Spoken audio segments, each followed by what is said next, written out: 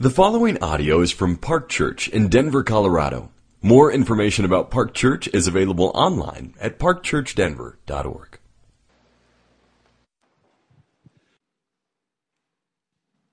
Exodus 25. The Lord said to Moses, "Speak to the people of Israel that they take for me a contribution. From every man whose heart moves him, you shall receive the contribution for me. And this is the contribution that you shall receive from them: gold, silver, and bronze, blue and purple and scarlet yarns, and fine twined linen, goat's hair, tanned ram skins, goat skins, acacia wood, oil for the lamps, spices for the anointing oil and for the fragrant incense, onyx stones, and stones for setting, for the ephod and for the breastpiece. And let them make me a sanctuary, that I may dwell in their midst, exactly as I show you concerning the pattern of the tabernacle and of all its furniture, so you shall make it." This is the word of the Lord. Good morning. Technically, the scripture reading this morning was supposed to be 7 chapters, so we spared you and read 9 verses. We're talking this morning about the tabernacle, and at the heart of this story, of these instructions that God gives about building the tabernacle, is God's desire to dwell among his people. And the kind of remarkable thing that we try to pay attention to all of life, but particularly as we gather on Sundays, is that God is with us right now. He's with us, which is stunning. That we as a people are his dwelling place, that he's here in his glory. And just to kind of like let that sink in, that God is right now walking among us, tending to us, working in us, speaking to us, transforming lives, freeing people from bondage, giving life and joy. That's a beautiful reality that we can kind of glance past. And so we're going to take a moment and pray. Pray that God would awaken us to the reality of his presence, and ultimately that we would reorient our lives around that reality. So would you join me as we speak to the God who is currently actually with us?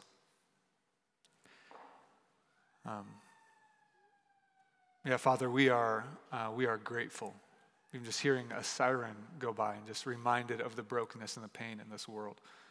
We are grateful that you have intervened, that you've actually come and pursued those of us who had turned from you, a world that had turned from you. You pursued us to restore us, to reconcile us to your presence. And yet, I just confess right now, and I imagine with a lot of friends in this room, I don't often pay attention to the reality of your presence. That your presence is often significantly inconsequential in my life, in the way I live, in the way I think, in the way I relate, in the way I engage in this world. And so I'm praying, Holy Spirit, that you would do something spectacular today.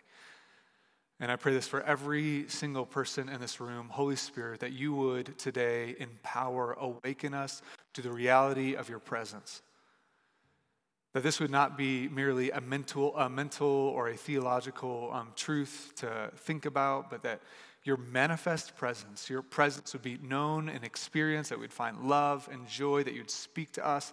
Even just this image, as we were praying this morning, of you tending to your church, walking among us. I pray that you would walk among us today. As it were, just to walk to every one of your children, to those who don't know you, and speak life to them. To those who are wandering, that you'd grab their arm, and with your kindness and your gentleness and your love, but also with your power and your authority, to draw them back into relationship with you, God, that you would empower, prune, and refine and strengthen us where our love is waning, where our passion for you is faded, where the fire for your glory has become an ember. Would you revive us again? And help us to know your presence, and help us to orient our lives around it. In Christ's name we pray. Amen. 13 years ago, I read this book, and it changed my life. It's called The Temple and the Church's Mission. It's by a guy named Greg Beale. And the fact that it changed my life means a couple things. One, it means I'm a total nerd. So it just means I'm a total nerd because I love books like this. The subtitle is A Biblical Theology of the Dwelling Place of God. I was in seminary in Virginia, and I read that book, and it began to change the way I thought about what God was doing in the world. It changed the way I thought about the Bible and the coherence of the Bible, the continuity of the Bible, kind of like the fact that it's one storyline. And it's a storyline about God's desire to restore people to his presence, to actually restore his kingdom. And at the heart of his kingdom is a God who actually is walking with us. He's with us and we're with him. He's our God. We're his people. We know his love. We enjoy his rest. And all the things that come with his presence, like peace and rest and justice and righteousness and holiness and hope and joy that floods the world, that God is on a mission to restore the world to his presence. And so after reading the book, kind of my mind and my wife, as we were thinking and praying about what we were doing, we ended up kind of reorienting our lives. We moved to Chicago where I could study with the guy who wrote this book, Greg Beale, and spent a couple years thinking about the reality of God's desire, God's mission to dwell among a people, but also God's mission to spread his presence through communities of people, which changed the way I thought about church planting. Why I kind of like began to reorient my life around planting churches, because I saw it as God's spreading of his presence around the world, which was God's mission. And again, all that means is, again, I'm like a nerdy theology guy, but it also began to change the way I thought about everything about what's happening in cities and cultures. And what I began to see is, even though my kind of mindset was changing and like kind of bigger contours of my life were getting framed, I still had very little idea what it meant to actually walk in the presence of God. So like big decisions started changing for me and my family, and we started like thinking differently about our purpose in the world. But that kind of day-to-day fabric of life, I don't know that I understood, and I think I'm just still honestly beginning to understand what it means to walk aware of God's presence. His actual presence, not just a theological presence or not just kind of I'm going to say missiological presence, like, hey, this is what he's doing in the world. It's big and it's huge and that's exciting and it should change our lives. But to actually emotionally, psychologically, relationally, like be attentive to the presence of God in ordinary life. And that's something that God has been stirring in me for a long time. So kind of my heart and my passion around this sermon today, which is all about God's desire to dwell among us, is significant because I think there's probably nothing more significant for your life than your understanding of God's presence with you. That God is with us. And the heart of the passage we're looking at today, this passage about the instructions for building the tabernacle in Exodus, is about God's desire to dwell among his people. It's ultimately about God's desire for you to know his presence and to orient your life around it. That you would know his presence and that you would orient your life around the reality of his presence.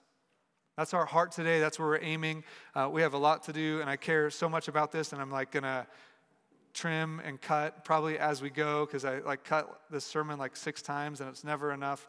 And so we're gonna hone in on this in 3 kind of different movements. This is the way I tend to think about kind of Bible interpretation. What does it say? What does it mean? And why does it matter? Right? Like those are the simplest kind of like crude framework of Bible interpretation. What is it actually saying? What does that mean? And why does that matter? How should that be shaping the way I think and live and relate to God and to others in this world? And so the kind of what does it say movement in this, at the core of this message is 7 chapters starting in Exodus 25, going all the way to the end of Exodus 31 or halfway through Exodus 31, are 7 chapters about God giving instructions for how to build a tabernacle, which is essentially a huge tent.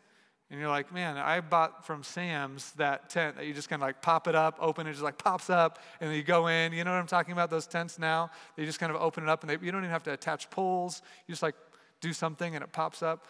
It's not that. It's 7 chapters of how to construct and how to move and how to carry and how to walk with this massive tabernacle and a courtyard that was like a portable temple. And so 7 chapters. You think like this is all that God has revealed to us about himself. The God of the universe who made everything. He revealed this much to himself. 7 chapters about instructions on how to build a tent. Okay?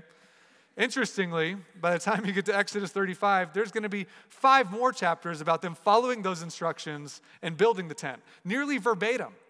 5 more chapters about them. All right, we got the instructions, and now we're obeying like step 1. It's like, first it's an IKEA manual, and then it's like kind of walking people through following the instructions in the IKEA manual. I mean, that's basically like a huge chunk of Exodus.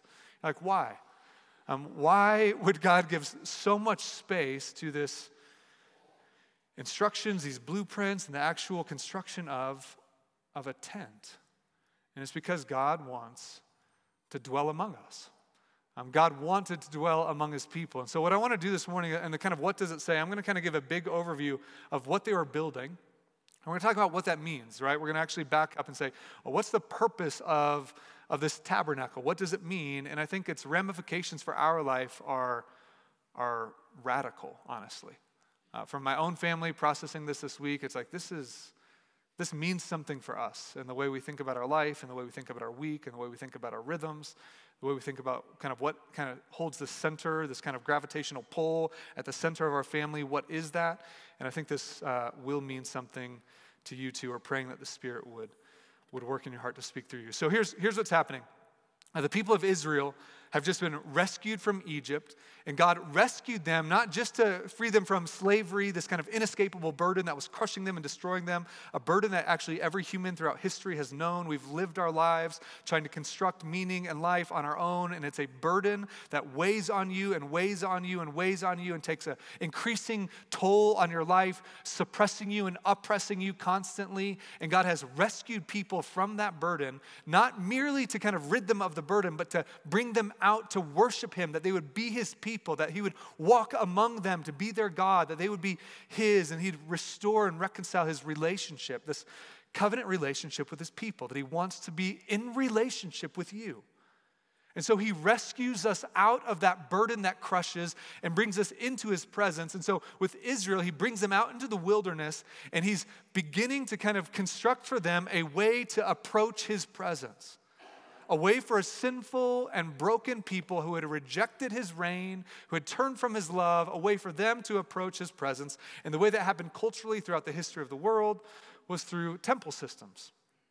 Every culture, every pagan culture of those days had some version of temple systems, and we have our own version of temple systems, even in a secularized world. We'll talk about that.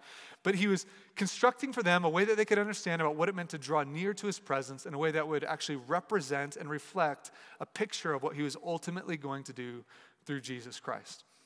And so he gives them these instructions, not just for a temple, but for a portable temple, which is why it's a tent. It's not building a house. That's going to happen later in the story of God. There's going to actually be a kind of brick and mortar temple that's built, kind of commissioned by David, King David, several hundred years later, and then built by his son Solomon. But before this, they're in the wilderness, and they're moving along, so they're constructing a portable temple, which is called a tabernacle, so a tent. And it's a place where God's going to meet with his people. And so he gives these instructions about the kind of diameter or the kind of dimensions of these different spaces, and then the furnishings, or like the furniture that's in them. And he gives kind of instructions on what the materials to be made out of, what's to be kind of graven and kind of sewn into and embroidered into different materials, and how it's all supposed to be crafted. So I'm going to try and give a representation of it. Kind of the tabernacle itself, the tent itself, is roughly the size of like one of these sections, okay? One of these sections of kind of seats right here in the middle of this area of the sanctuary. So about 15 feet wide and about 45 feet long. Okay, so that was kind of like the tabernacle, the tent. But kind of surrounding the tabernacle was a courtyard. A courtyard, and it would just have a curtain. It was kind of like an open air courtyard, nice and breezy in the wilderness. And it was just a curtain about 7.5 feet tall that would just go all the way around. And the whole kind of courtyard was about 150 feet long. 150 feet long, so you're thinking like a half of a football field long, and about 75 feet wide. So when you're watching the Broncos today at 2:25, which means you're all here this morning, great to see you. At 2:25, when you're watching the Broncos play, just imagine like half of that football field, that's like the size of the courtyard. And in the middle of that, or kind of like towards one side of it, is the tabernacle itself, a tent that's covered. Okay, so 150 feet long, 75 feet wide. And inside this courtyard, there were a few different furnishings and kind of instruments or implements for sacrifice. There was what's called the bronze altar inside the tabernacle. And I'm kind of giving you a summary. This is all in these kind of 6 chapters that are from right now, chapter 25, verse 1, into the halfway through chapter 31, okay? It's describing this. But if you read through it, you get lost in the details, the numbers, and the cubits, and the materials, and it just feels like a blur. And so I'm just going to summarize it for you. And so inside this tabernacle, inside the courtyard, are two things. There's a bronze altar and a bronze basin. The bronze basin was the place where they do ritual cleansing. And so priests could come into the courtyard and they would actually offer their sacrifices at the bronze altar, burnt offerings that would go up to God. We'll talk more about those in 2 weeks. And they would also do ritual cleansings, or they would actually wash themselves as the kind of like people that were going to represent God to the people. They needed to be cleansed. They weren't holy and pure in themselves. They had impurity in their hearts. They had impurity from the way they had lived in this world, and they needed to be cleansed and washed, and they needed to make sacrifices. And all of these kind of like experiences were so that the people of God who had rebelled against his reign, turned from his love, could actually be purified to draw near to the holy, holy, holy presence of God. And so those 2 things, the bronze basin for ritual washing, the bronze altar for ritual sacrifices, burnt offerings, we'll talk about those in 2 weeks. Those are in the courtyard. And then there was this tabernacle. And the tabernacle was divided into 2 rooms. And so it was about 15 feet high, and again, 45 feet long, 15 feet wide. And the first 30 feet, if they were to walk in through the curtains, the first 30 feet of that, so 30 by 15, was this kind of holy place. And inside the holy place, there were a few different furnishings. There was a golden lampstand, which was this menorah, these 7 candles, this golden lampstand made out of pure gold, one solid piece of gold, and it had these kind of candles or these lamps, 7 lamps that represented God as a light to the world, but also was representative, even his description of the tree of life in the Garden of Eden. It's like this idea of like, this is the life-giving presence of God that's giving life to the world, that's a light in the world.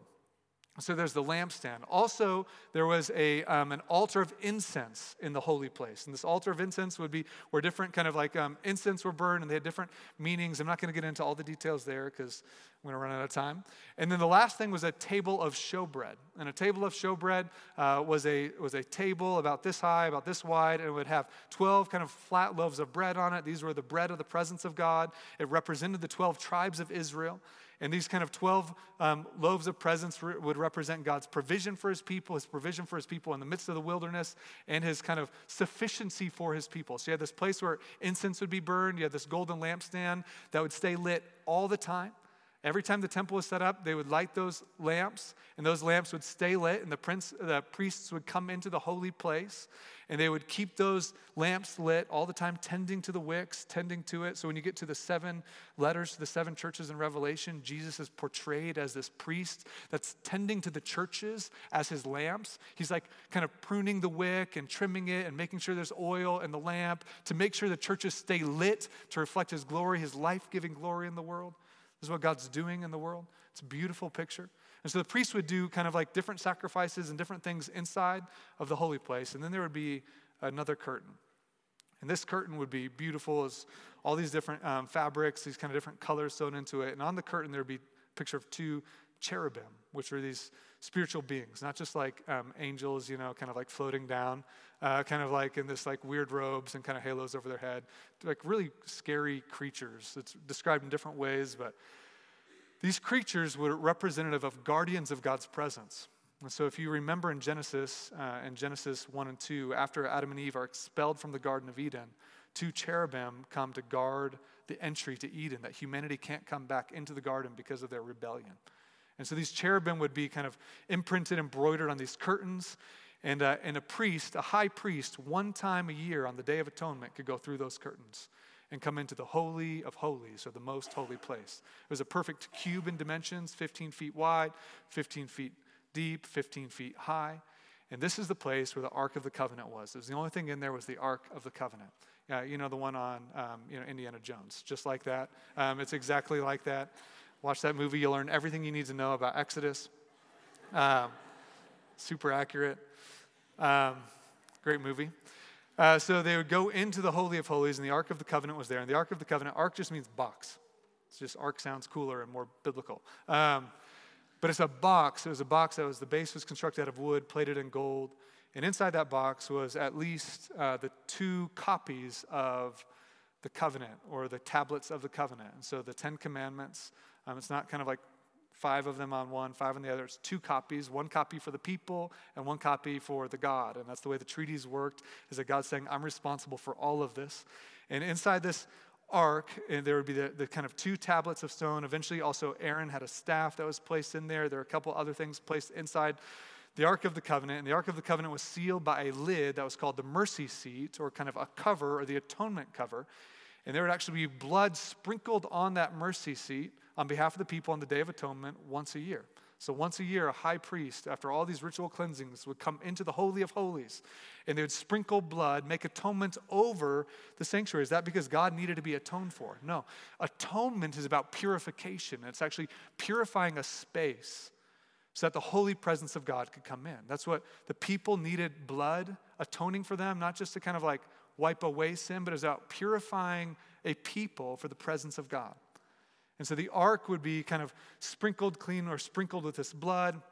And above the mercy seat, or you could call it the atonement cover, were these 2 golden statues of cherubim with their wings extended and touching each other, and they kind of stay over it. And again, the idea is guardians of the presence of God. And it was known throughout the history of the Bible that this is the place where God would meet with his people. The glory of God would come down. Actually, the mercy seat itself was seen as like the footstool of the heavenly throne room of God, that God abides in the heavens in his holy presence. But this is the place where heaven and earth meet. This is the place where the holy, holy, holy presence of God comes to touch a very kind of like impure world. And in this place is this hot spot of God's glory, where people with all of these barriers and all of these ritual cleansings were kind of able to, in this very mediated, very limited way, draw near to the presence of God. And this is what God gives 7 chapters about how to build. I don't know if you can picture it. You can look at kind of images and study Bibles. You can look at images online. Again, this courtyard, inside the courtyard, a tent. The tent has 2 rooms. First one, the holy place. The second one, the Holy of Holies, the most holy place. And this whole system, which feels kind of foreign to us and maybe archaic, is something that had immense value for the people of Israel. It was the centerpiece of their life as the people of God. When they would travel with several tribes, half of the tribes of Israel, in front of this kind of like, just imagine how much, it's like wooden posts covered in gold and tons of curtains. And they would the priests would carry these things on their journey through 40 years through the wilderness, half the tribes in front, half the tribes behind. And when they got to a place to rest, a pillar of fire that was God's presence would stop, and they'd say, okay, God wants us to stop here. And they would stop, and they would set up the tent, and they'd set it up in particular ways. And then the people would camp all around it, with different tribes on different sides, all of this laid out in numbers. You can kind of see the layout of the tribes. The whole point is the presence of God is the orienting center of their life as a people. The presence of God was supposed to be the orienting center of the life of their people. And they were required to do a lot of things. There's a lot of activity around orienting their life as a people around his presence. His presence was gracious. His presence wasn't deserved or earned. It was gracious. He was pursuing them and intervening. And yet to orient their life around his presence required deliberate action, specific action that God had outlined for them. And this presence was for them a way to guide them, to guard them, protect them, provide for them, to kind of lead them in their mission as a people. That's what's happening in this passage. And so the question is, what does it all mean? What does it mean? That's what it's saying. What does it mean? It means that God wants to dwell among us, and it means that he wants us to orient our lives around his presence. God wants to dwell among us. God wants you to know his presence. He wants you to know his presence, not know about, but to experience the reality of his presence, which will require you, if they had this tent and they carried it around, they're like, we have the presence of God, we have the Ark of the Covenant, and we carried it around. We're going to stop here, we're going to set it, and we're going to go out and explore and just leave the presence of God over there. in this kind of like packaged like thing. It's like there, God like wants to dwell with them, but they've left it out. They've actually allowed the presence of God to kind of be moved to the margins of their community, and they would orient their lives around something different, trying to kind of make their own way and provide for themselves and protect them. We need to build fortifications. We need to find food, and we need to do all these other things. He says, no, first thing, set up my tabernacle. I am the source of your provision. I am the source of your protection. I am the source of your joy. I'm the source of your life. First thing at the center, put my presence there, this image of my manifest presence right in the middle of your life as a people. Right in the middle of your life as a people. It's God's desire for you to know his presence and to orient your life around his presence. And so what's interesting to me on the kind of broader scale of what's happening in the Bible, this is not just something that's kind of this little handful of chapters in the middle of Exodus. This is the story of the Bible. So many of the images that are happening in this passage are images and kind of in the instructions for the temple are images that are reflective of the Garden of Eden.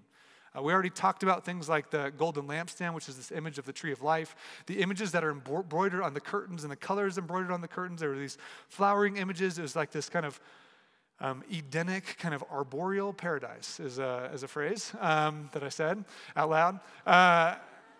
This kind of like garden feel to all of the images. And even the existence of the cherubim, which were showing to the people of Israel, this is about restoring the presence of God with his people. And for humanity, if you go back to the Garden of Eden is portrayed as a temple. Even the dimensions of the Garden of Eden, the work that Adam and Eve are called to do, are the same work that priests are called to work it and to keep it, to kind of like work in this temple. That the Garden of Eden was seen as a temple where God is dwelling with his people as a source of life. He's at the center of their life, to give them life, to give them joy, to give them love, to give them peace, to give them all the things that every human being longs for. The life that humanity longs for is found when we center our life on the presence of God. And humanity turned from the presence of God and sought to forge their own way and are consequently exiled from his presence, exiled from the garden temple. And throughout the rest of history, humanity has been trying to find a way to life apart from the garden, outside the temple. And so we construct our own temples, and it's happened. The people of Israel are going to go into a land of Canaan that have temple systems all around them. They knew temple systems. But these temple systems were destroying lives. There are ways that people would try to find life and meaning that would require sacrifice. They'd sacrifice to these gods, and their whole society was built around systems that could give them life, give them fertility, give them fruitfulness in their harvest, give them kind of peace, give them security. And they would make sacrifices to protect against war, and they'd make sacrifices to actually provide for themselves. They'd make sacrifices to give them guidance, and they'd make sacrifices to forgive themselves for things they had done. And we think like, oh, thank God we've moved past all those pagan systems. We have not. We have not. You are making sacrifices every single day around a temple system. And the temple system has various kind of components to it, but there are very irreligious, secular temple systems. And there are very religious, churchy, Christian-y temple systems that are not God's presence. You can actually build your life in the kind of like secular way of progress where you're just constantly trying to enhance your lifestyle. And I think this is, Mark Sayers talks a ton about this in Reappearing Church. I'm going to keep quoting Reappearing Church until like finally we're going to do a Bible study through Reappearing Church. At some point that's probably going to happen. But he talks about progress without the presence of God. That we're trying to make progress in our life without the presence of God. That we're trying to construct life and meaning and joy, and we're sacrificing our time and our energy and our emotional health and our finances and our all of these. We're sacrificing these things in the pursuit of more and more and more, like every false temple system, like every temple system throughout history. The gods ask more and more and more of you and give less and less and less. Big promises. This can give you life. New gadgets can give you life. New, more, better, right? The next home, that'll be it. Just more, better furniture in your home, that'll be it. Just a little more kind of like active social life, more friendship, right? The next restaurant, the next club, the next relationship, the next sexual kind of like pursuit of your life, that'll be it. The next stage of family, the next stage in your career, the next kind of recreational outing, the next travel kind of vacation trip, the next more and more and more, and you like find yourself just crushed more and more and more, where it's delivering less and less and less until you find despair and depression and anxiety and shame and regret. It's crushing. These temple systems are crushing us. And God has said, like, you're not orienting your life around my presence. So the question I want to ask you is, what's the orienting center of your life right now? Like, what are you orienting your life around right now? Well, what's kind of like governing the decisions you're making and the rhythms of your week, the rhythms of your day? It's interesting. After the people of Israel are separated from the presence of God, or after Adam and Eve are separated from the presence of God, and you have this kind of second image of this temple that's being built. But even after the temple that's built by David and Solomon, the people of God, again, rejected God's reign over them, compromised and tried to find life in other ways, and they were yet again exiled from the promised land. And they went into Babylon. And what's interesting about their experience in Babylon is they learned, what does it mean to orient our life when there's no temple present? And that's where different things, like there's one guy, Abraham Joshua Heschel, who wrote a book called The Sabbath, that talks about the architecture of time. That they would create, if there wasn't sacred space, like a physical sacred space to draw near to the presence of God, they would create sacred space of time.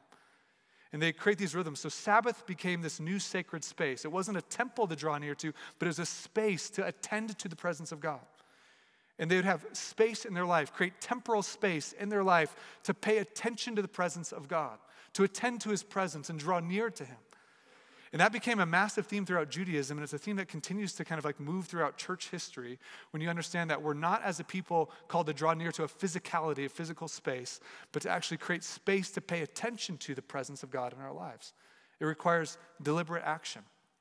And so the people had been exiled from Eden, or exiled from Israel, exiled from Canaan or the Promised Land. They were in Babylon. Eventually, they made their way back into Israel, and they attempted to rebuild the temple, and they did. They rebuilt the temple. This is called the Second Temple period. If you're reading a Dorky theology book, and they talk about Second Temple Judaism, this time, when they had rebuilt the temple after it had been destroyed by the Babylonians, they rebuilt it, and everybody who had seen the temple previously was just like, this is a cruddy temple. You know, like it just like it was a big wah-wah. It's like, let's rebuild the temple. And they did. And they're like, man, this totally sucks as a temple. And they felt that. And it made them like longing for the restored presence of God. And then all of a sudden, John 1 says that the word of God became flesh and dwelt among us. The Greek word for dwelt among us is tabernacled among us. That the voice of God, the presence of God, took on human flesh and tabernacled among us. Not in a physical building, but in the person of Jesus, walking around. He's like, here is the presence of God, right here in your midst. Fully God, fully man. If you want to draw near to God, draw near to Jesus. If you want to experience the love of God, come to experience the love of Jesus. If you want to see the character of God, come and see the glory of Jesus. If you want to experience God, it's through Jesus. He is the manifest presence of God. And this Jesus who tabernacled among us isn't merely the temple itself, but he's the priest and he is the sacrifice. Everything that's happening, he is the mediator between God and humanity, and he is the lamb who shed his blood to make people pure so the presence of God could come in us. And so when Jesus died on the cross, it's not a surprise that what happened when he died on the cross, there's a massive earthquake, and it says the temple, or the curtain in the temple was ripped into, giving access not just for people to draw near to the temple, but for the glory of God to flood out of geographical space and to come to every single person who's cleansed by the blood of the Lamb. That the presence of God is not limited to a geographical space, but is coming and invading the life of everyone who has been atoned for by the blood of the Lamb. That when Jesus died on the cross, his blood is not merely forgiving us of our sins, his blood is cleansing us, making us sacred space so that the holy, holy presence of God and the person of the Holy Spirit could make his home in us. And so that's why all these New Testament authors will say, you are the temple. We are being built together like living stones into a dwelling place for God.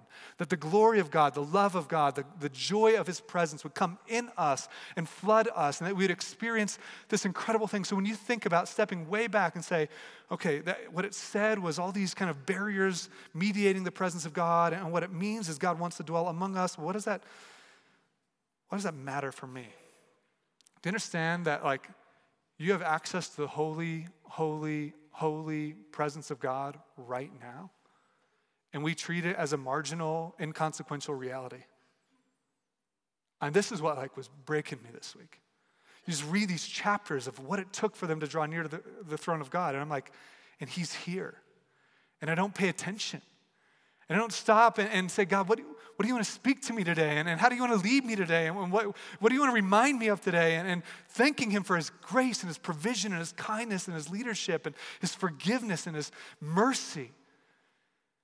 And praying that he would kind of work in me and in my family and in our church to make us a people that would spread his presence, to cover the earth like the waters cover the sea. Why does this matter for us? Because God wants us to enjoy his presence now. But he also wants to be agents of his presence, that we would spread his presence in the world. There's this quote, I'm going to close with this quote by Dallas Willard. Neil read this a few weeks ago in August. We were talking about practices in our life. This is Dallas Willard, who's a phenomenal Christian thinker who passed away a few years back. He says, the first and most basic thing we can and must do is to keep God before our minds. David knew this secret and wrote, I have set the Lord continually before me. Because he's at my right hand, I will not be shaken. Therefore, my heart is glad and my glory rejoices. My flesh also will dwell securely. Willard says, this is the fundamental secret of caring for our souls. Our part in thus practicing the presence of God is to direct and redirect our minds constantly to him. In the early time of our practicing, we may well be challenged by our burdensome habits of dwelling on things less than God. We have habits of turning away from God to trivial, idiotic things. We have habits of doing that. But these are habits, not the law of gravity, and they can be broken.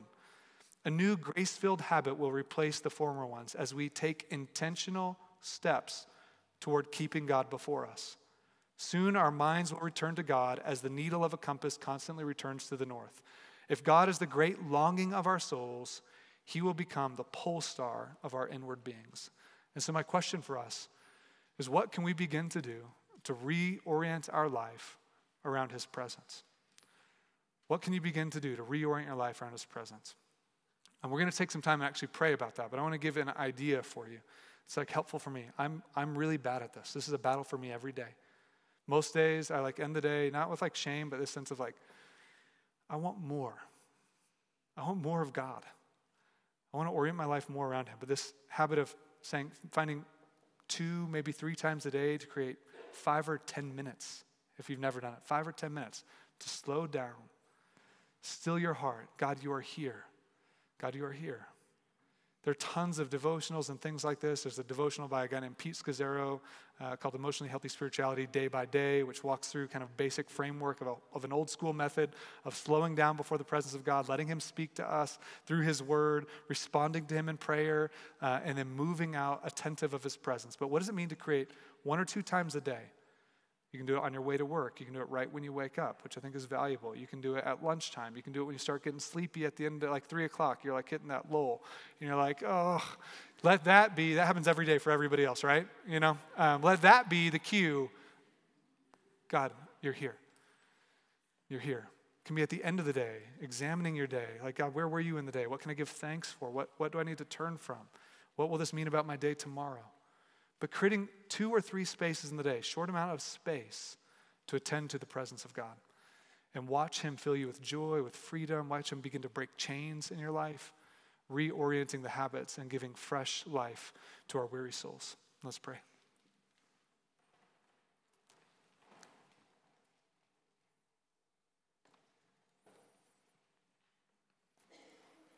God, we need you right now, even as we still our hearts before you. And we're praying that you would walk among us.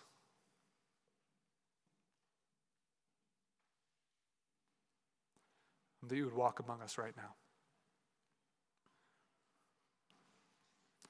now. We're praying, Jesus, that you would speak into our hearts. Maybe where there are areas, maybe convicting us. What are we centering our life on? Friend, I encourage you to ask God right now, God, what am I centering my life on? And let him, maybe something just comes to mind immediately. Say, I don't want to do that. God, will you forgive me? And would you help me take steps to center my life around you, your presence? Would you break the chains that are inhibiting that presence? Jesus, even now, tend to our hearts.